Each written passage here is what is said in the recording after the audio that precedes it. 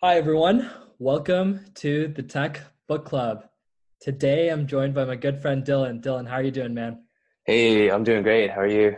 I'm good, man.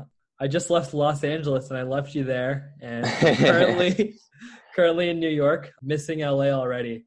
But how's everything in SoCal? Yeah, everything's great. Definitely missing you here. Weather's great. Definitely think I would like to spend a lot more time here. This is my kind of first few weeks here in LA, but having a good time and looking forward to digging into LA more. Amazing, man. So before we dive into the book, just some administrative stuff. You guys can reach me at Vibov at thetechbookclub.com. That's spelled Vaibhav. Instagram at Tech Book Club In. And today we're talking about American Kingpin by Nick Bilton. And it's the story about the Silk Road, basically a billion-dollar company created in 2011, basically buying and selling drugs. And Dylan, this is actually my favorite book for the podcast so far. Oh, wow. I can't think of another book that I like more than this one. Maybe Trick Mirror, which was episode 1. But Yeah. this was just such an amazing book. What did you think of it? Yeah, I loved it. Like as a tech entrepreneur, I thought this book was a super great case study into like marketplace businesses, into like some of the technology that, enabled this marketplace in the first place. It read across like it was a super easy read, like really episodic, definitely nonfiction, but it felt like you were just like watching a movie, which was pretty cool. Digging into like some of the moral stuff with like, being a drug marketplace. Like it wasn't ever like heavy handed with like morals or ethics. It was heavy handed with like, in my opinion, it was pretty heavy handed with some of the imagery, which I thought was like, superfluous, to be Right. honest. But the author didn't like shove any like ideals like down your throat. Instead, the author just like laid out the facts in a really entertaining narrative, and then it was up to you as the reader to decide how you felt about it. Right. It sort of reminded me of Breaking Bad, to be honest, but at a much larger scale and behind a computer screen because this was an online marketplace for Yeah, drugs. yeah. And the protagonist, I guess the real character here, so the main character is Ross. Ross actually was apparently inspired by Breaking Bad. Yeah. And in total, this website trafficked $1.2 billion dollars of drugs and other illegal goods as well, such as weapons and software. And it all started with this guy named Ross Ulbricht. Let's start with Ross and then talk a little bit about the website. So Ross was raised in Austin, Texas, and he graduated from Penn State with a master's degree in 2009. So he's in his mid 30s now. But back in '09, he felt like a failure, and many of his side projects had failed at the time, and he didn't have a job. So he sort of wanted to do something that aligned with his libertarian ideals, something that would make him a lot of money and something that would make his parents proud because his parents also were libertarians in Texas as well. And he sort of had this belief that drugs should not be illegal and people should basically do whatever they wanted with their bodies. So, with his libertarian stride, he sort of envisioned a website where people would buy and sell any drug whatsoever. And he was obviously very idealistic. He didn't really view himself as a criminal. He thought that he would show the world that the best way to deal with drugs was to legalize drugs and basically allow people to do whatever they wanted as long as they didn't hurt anyone. And he actually had this fantasy that one day he would free all these people who were imprisoned by drugs because he would show the world that legalizing drugs was the best way to do it.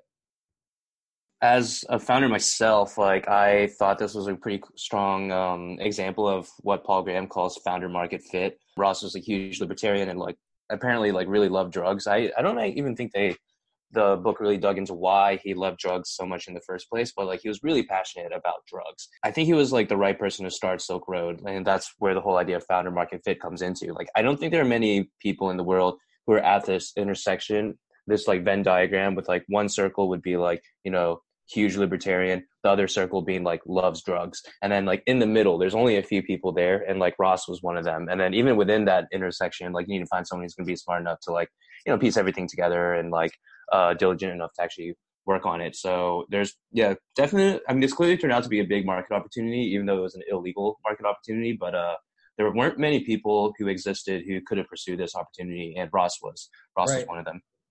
Yeah. And to build the website, like Ross used two main technologies, Tor and Bitcoin, and obviously he was smart enough to take advantage of that.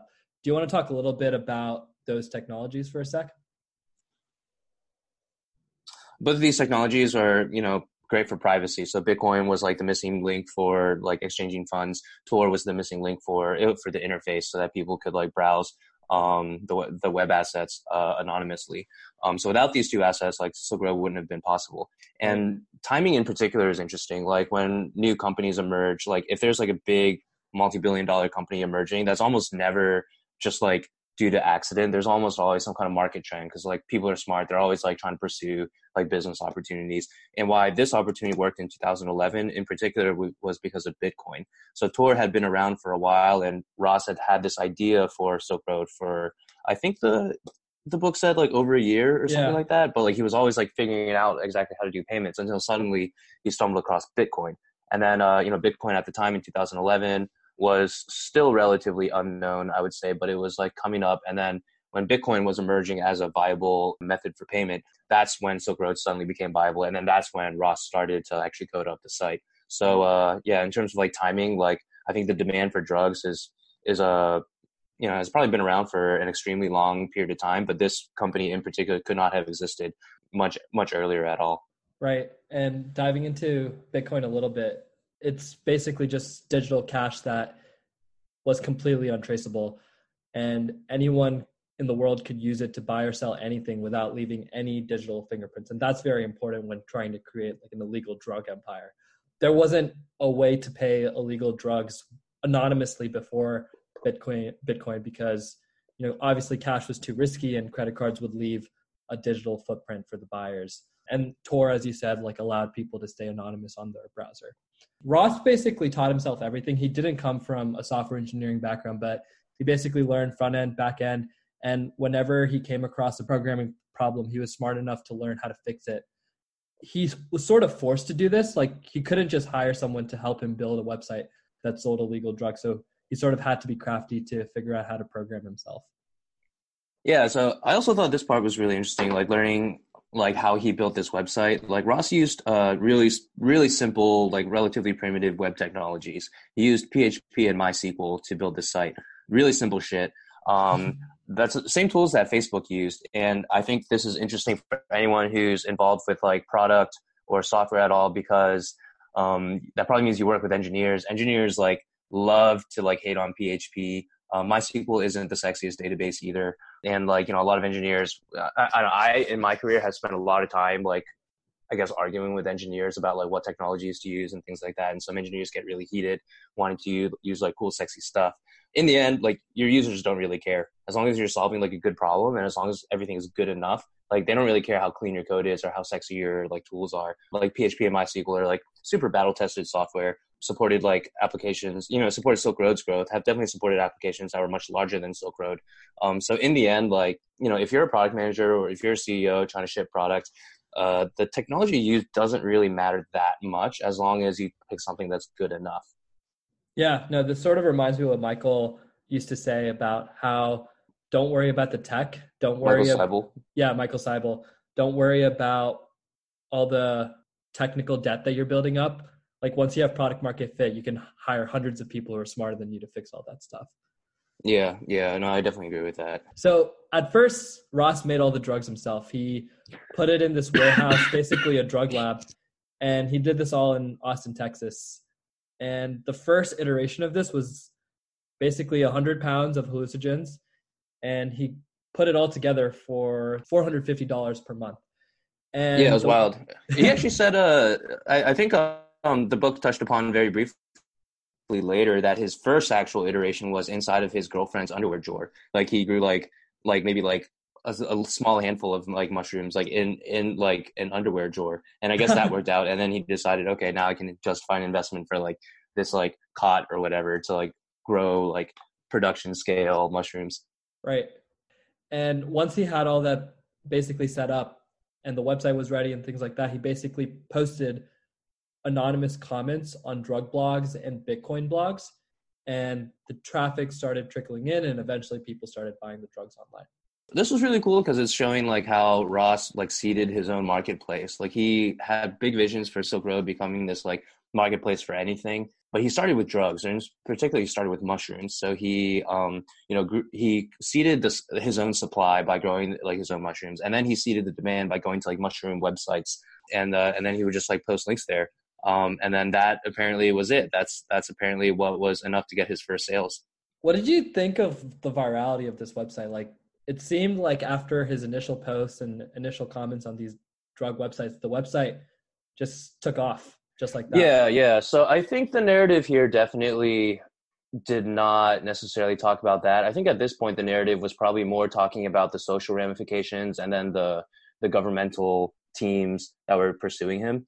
And then the interpersonal issues that Ross was facing. In terms of like actual business stuff, like I would have loved to have seen how Ross handled, distribution and marketing. I would have loved to have seen how he handled like managing his employees with like all the constraints that he had, like needing to run like an anonymous illegal website. There's a lot of stuff that like I'm pretty sure is documented somewhere in the government, but like, at least in the book, we couldn't, we didn't really get to see it. I'm of the opinion that it must have been word of mouth. Because there's a lot of paid advertising platforms and like social media stuff that would just have not permitted like any creatives for Silk Road. And even like SEO stuff, is generally like even though it's organic, it's a more organic channel. And it's generally a good channel for marketplaces. Even still, like my hunch is that he definitely must have been growing both supply and demand through word of mouth. Yeah, that makes sense. Eventually press comes in too. So the Silk Road was picked up by Gawker Media, and very soon it was in the news everywhere. And even the US senators started talking about it, and NPR, basically everyone. And it was basically both terrifying and amazing for Ross, because that was a point, like he already had a significant amount of traffic up until this point, but like that basically just...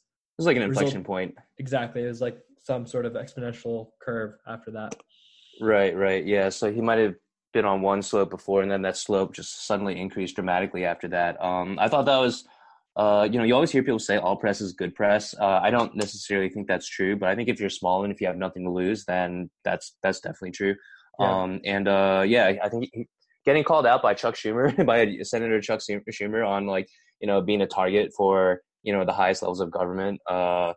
I mean, that's pretty cool press. If you want to run like an illegal like website and you want to, if the government puts a target on your back, that's a pretty cool way to get some free marketing.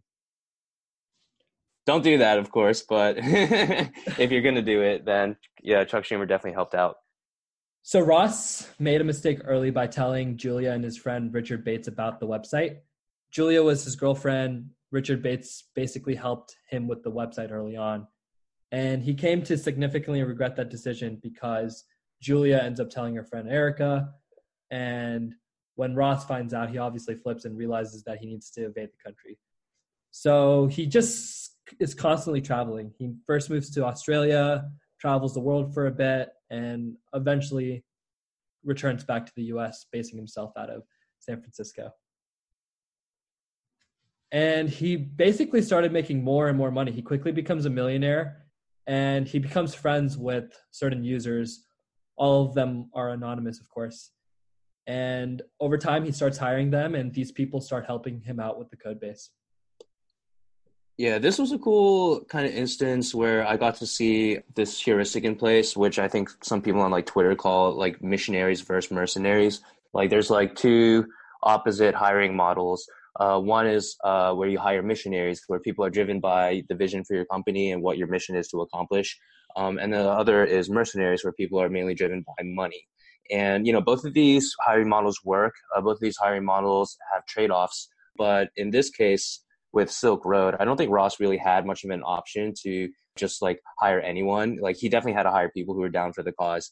The best examples are like finance companies versus like tech companies. I feel like in finance companies, almost everyone you're hiring are mercenaries. And like me spending one day in New York, just walking down Brookfield Mall, I just saw so many people in suits today. I was like, and now you're saying this, I'm like, these guys are all mercenaries. Whereas they're all mercenary hires. San Francisco and LA, like I think there are many, many mercenaries and many tech companies that are filled with mercenaries, but like you do often find people who are missionaries, and like are doing it because they believe in the product. And I think that when it came to the Silk Road, almost everyone who worked for the Silk Road were missionaries because they believed in the product. They believed that drugs should be legal, and they also had libertarian values similar to Ross. I mean, even within tech, like, you know, it's a noisy correlation, but you could suggest that like consumer companies are like probably more kind of missionary, like hiring models, whereas like B2B companies would probably be more mercenary hiring models. Like, there's definitely like less sex appeal, like less relatable sex appeal with most like B2B companies. Right. That makes sense. So there was a small mutiny after Ross made a change in the fees. So basically there was once a flat 6.25% fee on every transaction in the Silk Road, but he changed it to a variable structure. So there was a 10% fee for low value orders, and there was a 1% fee for high value orders. And I think that you had an interesting point about how this indicated that the Silk Road had very significant defensibility when it came to its business. Yeah, so I think Mark Andreessen's defines defensibility as the capability to increase your prices without people leaving, without your customers churning. So they'll still like transact on your platform even though your take rate is higher. So Ross increased his take rate for like a significant portion of like his transactions. I think, you know, the author used the word mutiny here. I think that's like a strong word. I wouldn't call it a mutiny. He definitely pissed off a lot of his like users, I guess, a lot of the suppliers that were on his platform. But he was able to do it. And because like he just had significantly more bargaining leverage than everybody else. Like, you know, if they were threatening, you know, if they were upset about it, then like, what were they going to do about it? They could like leave Silk Road, and therefore they would leave behind all their customers as well. Or they could just like deal with it. Or, you know, they could try to negotiate with Ross, but like Ross had all the leverage, like he had all the bargaining leverage, and there was basically nothing they could do about it. So, you know, there's some businesses that you know, grow and then eventually they die out because they don't retain like long-term bargaining leverage over their customers and long-term bargaining leverage over their competitors. But this was not one of them. There was network effects at play with this two-sided marketplace. I mean, honestly, Ross could have probably changed his take rate multiple times, and maybe the book only mentioned it one time. But like, you know, it was just a good, you know, business model to enable Ross to retain all of this leverage and, you know, remain defensible as he continued to grow. And as he continued to grow, he probably became increasingly defensible. And then there was like a second point here too, which I thought was interesting. Like, you know, the users were complaining about like how much money Ross was taking, and then Ross just didn't listen. Ross just like kept going with it. And I think that's interesting because like there's a lot of people within like tech that say like, oh, you should listen to your users. Just like listen to your users, and then like everything will work itself out. And I think that's dumb personally. I think that's idiotic. And it's like, I think users, obviously you should listen to your users most of the time, but I mean, you're doing business. You're not like having fun together. So like there's naturally going to be some zero sum conversations, especially when it comes around pricing. I admit I'm kind of personally rambling here too, because like I've worked with people like strategy wise, where I was trying to tell them like, hey, our users want us to do this certain thing and we shouldn't do it. And then like people would push back on me and say like, no, we should. But like, you know, it's clear in the user's best interest. That's why they're asking. But the user doesn't care about you as the business operator, as their vendor. They just want their problem solved. And that could be either through you or not. If you keep listening to your users, you'll eventually basically get zero money from them because they'll want everything to be free. And then you're going to have to give them like tremendous value, you know, through your goods and services. It just doesn't really make sense. Like, you know, you listen to your users most of the time, but in the end, you're a business. You're not just there to like make everyone happy at your expense. Right. So at one point in this book, he renames himself on the Silk Road from admin to the Dread Pirate Roberts. And this was one of my favorite parts of the book because the Dread Pirate Roberts was a famous character from The Princess Bride, and the Dread Pirate Roberts, or DPR as they call him in the book, was basically just an awesome symbol for who Ross was, at least on the site. DPR is feared for his ruthlessness. He's well known for taking no prisoners, and Ross wanted to take on the symbol of the Dread Pirate Roberts because DPR is not one man, like in the books. Like he's instead a series of individuals who passes the name and reputation of the Dread Pirate Roberts to a chosen successor once they're wealthy enough to retire. So there's no one Dread Pirates Robert. Like basically the name keeps getting passed on to one individual at a time. So Ross takes inspiration from that and basically uses this alibi. Yeah, his running mate tells him to do it, I think. Right. So he had found someone he really trusted named Variety Jones, and like they basically came up with this name together. And he basically thought of the idea that if he gets caught, he would simply say that he gave the site away to a new head who now goes by the name of the Dread Pirate Roberts. And this name really riled up the community on the Silk Road. Yeah, I thought that was like a cool like way to like rally the entire community. It became pretty so the book also didn't explicitly say anything about the community's role for the business, but like the book mentioned that there was a forum and like apparently the forum became so active that Ross had to hire full-time moderators. So like, there was a real community that was budding around his platform, and he was the leader of it all, and everyone loved that there was this Dread Pirate Roberts here. So it was I think originally Variety Jones recommended Ross, name himself Dread Pirate Roberts so that he could pretend that the original creator of the site moved on, and then that there's this Dread Pirates Roberts figure, just like, I guess taking over. So I think it was originally predicated on like security and everything, but then eventually it also had this extra benefit of being this cultural thing. I mean, I imagine the cultural thing actually turned out to be just as significant as the security motive. And yeah, everyone loved to rally behind it, and the community apparently got to the point too where like they had movie nights together where they would like all agree to like watch the same movie and hit the play button on the movie at the exact same time, and then they would all like talk about the movie. So like they talked about watching V for Vendetta, kind of similar ideas, I guess, that they're talking about. Yeah, people have been talking about how communities are also like an emerging playbook for building like a defensive company, and I think Ross was able to organically do that with Silk Road.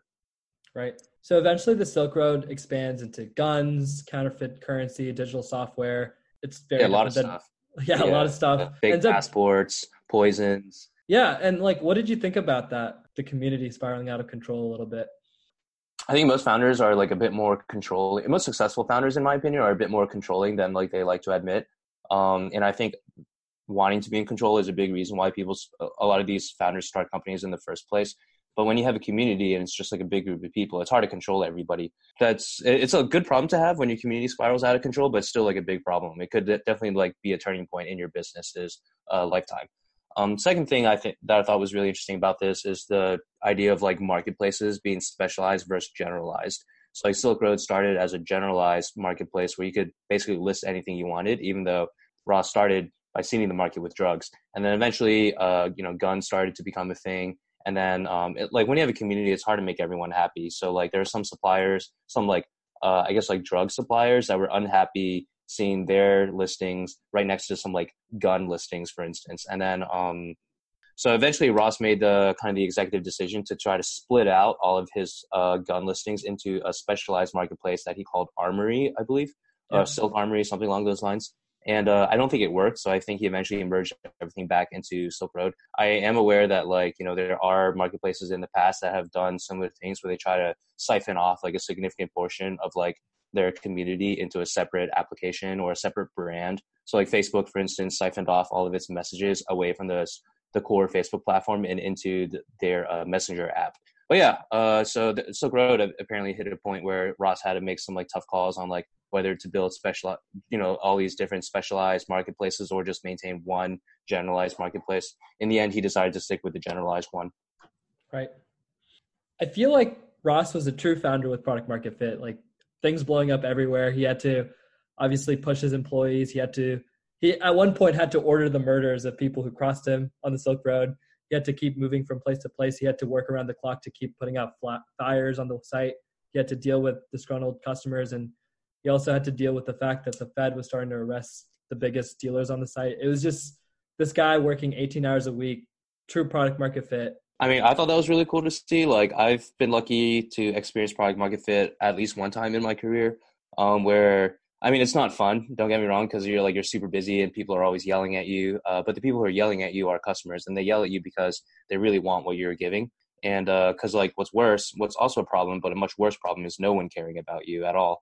And that's, I think, what most startups deal with. Most startups just deal with apathy. And then with these guys, people, they worked so hard, not because Ross was pushing them, but because their users were pushing them. Like their buyers were demanding more and more, their suppliers were demanding more and more. And there was just like As far as, I mean, from the narrative, it just sounded like, they were getting more and more done. They were hiring more and more people, but the amount of work that needed to get done was growing much faster. That work only grows so quickly because the users are demanding more and more. Right.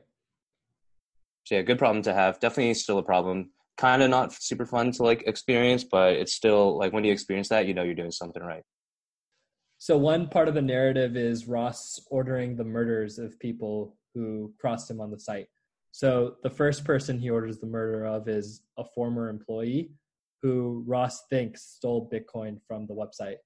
And he had to make an example of this. So he orders for his murder in exchange for cash, essentially. And the person who gets this task from Ross doesn't actually kill the employee. I think his name was Curtis something. His name was Curtis Green. Yeah. The person just fakes the murder instead and takes a picture of Curtis after Curtis dunks his head into water, has tomato soup coming out of his mouth, and basically pretends like he's dead. And people keep threatening DPR, and DPR keeps ordering the deaths of these people. And the people who took care of the murders, some of the murders were called Hell's Angels, and they would basically confirm that they killed these people by sending him back images of the deceased, but they were all fake. Yeah. I thought this was interesting. Like one part of the narrative, which I thought was great, was how Ross had to decide what he was going to do. Like he knew he had to hand out some kind of punishment towards, this subordinate that he had that, supposedly had stolen money. And he knew that his reputation was kind of on the line here. And so he decided he needed to do something that was like bad enough. Like he couldn't just ask like Curtis to like pay the money back. And Curtis, by the way, didn't actually steal the money. Curtis was actually framed by some corrupt government officials who were stealing the money instead. So Curtis was really just caught on the wrong side of a lot of stuff here. And poor guy. But anyway, so yeah, Ross, decided that he needed to I think he was choosing between like a few examples of like a few options with increasing severity. And then the most severe option to handle this case was to like commission the murder of Curtis Green to, discourage other people from like stealing his money. And so that's what he ended up deciding to do because I think Variety Jones, his running mate, kind of pushed him in that direction too. He just wanted to like create a brand and let people know that like it's not a good idea to like steal money from Silk Road. And I think one of the things that really stood out to me is that even though these murders ended up being fake, like he truly believed that he murdered those people. And he paid money. He paid money. Like hundreds of thousands of dollars, I believe, in Bitcoin. I actually don't remember the exact price. Yeah. Yeah, I believe it was around $50K for the first murder and then $500K for the rest. And it basically was a slippery slope for him. Like he was convinced that these people were actually getting murdered, and like he basically just like continued to commission these debts. And it just goes to show that like this is a nice guy in his like 20s who's like really friendly to everyone and has loving parents and has like a bachelor degree and he would never like doesn't carry any weapons. He wouldn't murder someone in real life, but like as like the leader of the Silk Road, like it truly was a slippery slope for him. Yeah. Everything became a lot easier when all he had to do was like type some words and hit the enter key. Right. So Ross eventually has the DEA, Homeland Security, the FBI, the IRS, the DOJ, basically the whole world after him because this is an international website after all. And after months and years of investigation, it eventually hits them that Ross is the guy who did it.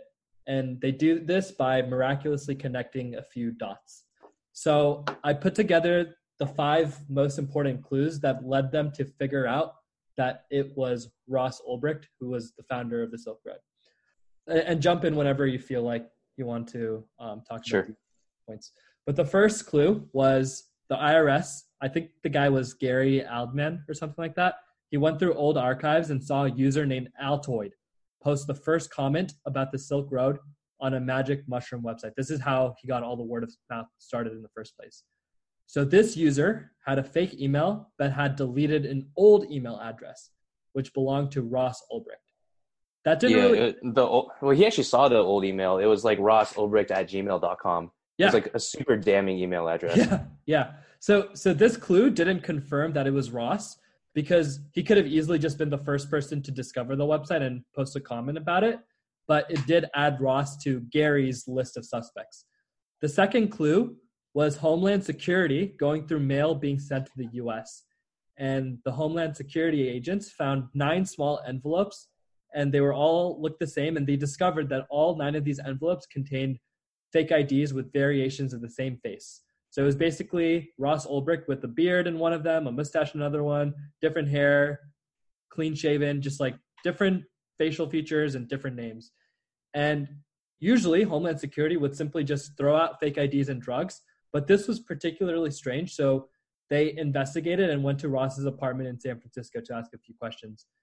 This didn't lead anywhere in particular, but they did get a few quotes by Ross about the Silk Road that were particularly intriguing. He knew way too much. Yeah.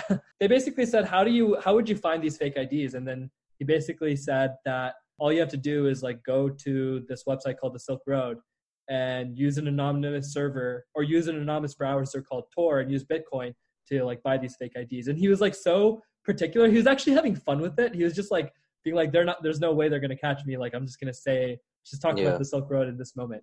This incident did put him in the database, though. Exactly. That was the important part. Yeah, that was the thing. And that database entry itself didn't lead to anything, but later someone would find this database entry to tie back together some dots. And yeah, but in that, right after this moment, there was no consequence. Exactly. They didn't care that he bought 9 fake IDs.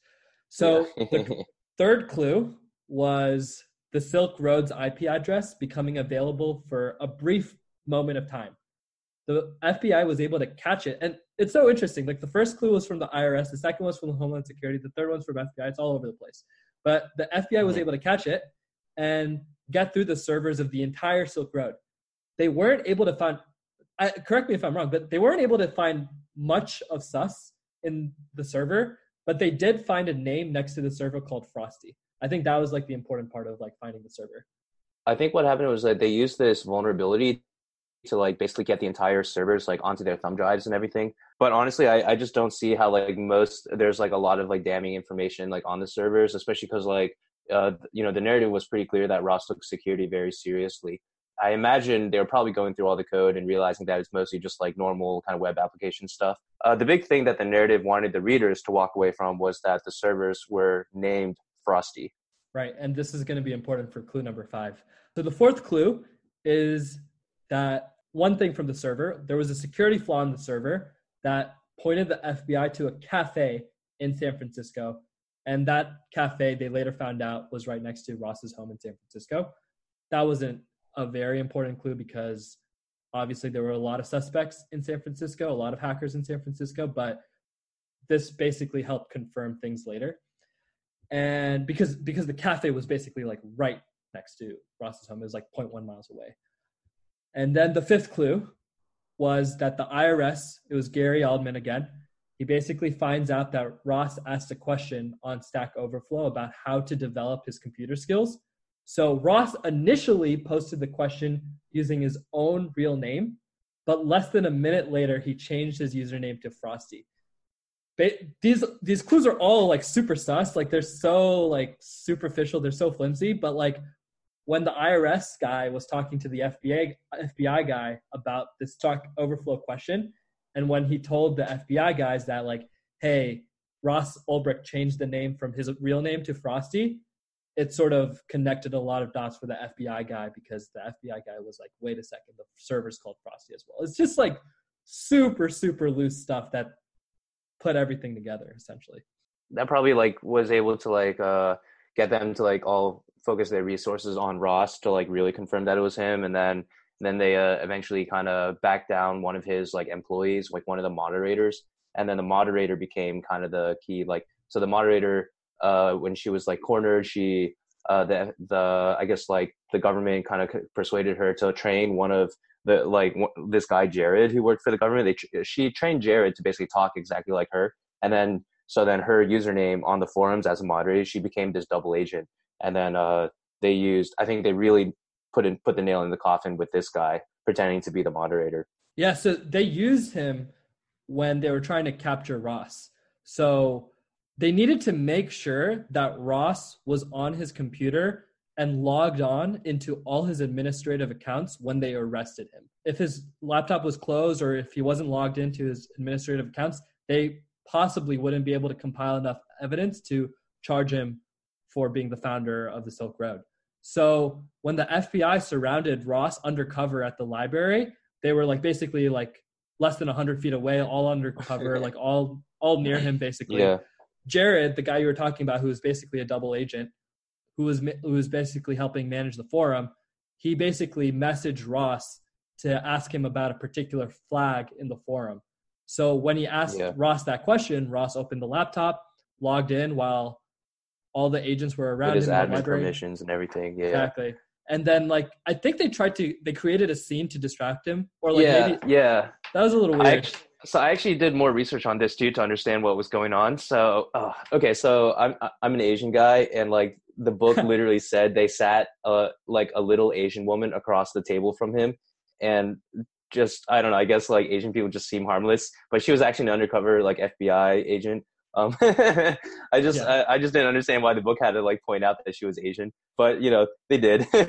And then they had two other agents pretending to be like a couple and pretending that they were like arguing, and then eventually I guess the male like undercover agent like raised his fist and wound up to make it look like he was about to punch his female counterpart in this like undercover kind of fake couple, and then Ross looks up to look at this like domestic fight that's about to happen. And then the girl sitting across the table, the woman, she just apparently just like slides the laptop. She grabs the laptop and slides it over to herself. And then right after that, these like, I don't know, I guess some like real muscle come in and they like pin Ross down and like put him in handcuffs. Right. So Ross is arrested and the government gave him a plea deal of 10 years to life, but Ross rejects the offer. When they're compiling the evidence to incriminate him, the main takeaway is that his laptop was not as secure as he hoped. The booby traps failed, and they found his password on the RAM, and basically they found everything. They found diary entries, financial spreadsheets, millions and millions of messages on the Silk Road server, messages between him, Variety Jones, basically everyone involved. And Ross's defense lawyer argued that Ross and DPR were two different people. He admitted that Ross started the website, but that he sold it when it started becoming too big, and that the real DPR could be anyone, that Ross didn't know who he sold it to, and DPR was framing Ross because they knew the feds were putting him as a suspect as the real DPR. But that did not convince anyone on the jury, and in February 2015, Ross Ulbricht was convicted on all counts after a jury trial. He was sentenced to double life imprisonment plus 40 years without the possibility of parole. And using the data from the computer, the feds and all the agents were able to identify all the other employees as well, and all the other employees were eventually arrested too. I think that's it. I don't know. Man. Yeah, you have any closing thoughts about like how this book has like made you change how you think about like business or drugs or tech?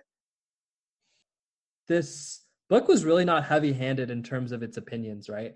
So like it didn't really make you it didn't really turn you from a libertarian to a non-libertarian or a non-libertarian to a libertarian, like, and it didn't really affect your view on drugs either. Like I feel like that's true, yeah. People who like believed that the world would be a safer place if drugs were legal and 100% regulated would still believe that after reading the book, and like people who believe the opposite would still believe that after reading the book. And I think that just like goes to show like how objective like the author was in trying to talk about drugs and like create this narrative.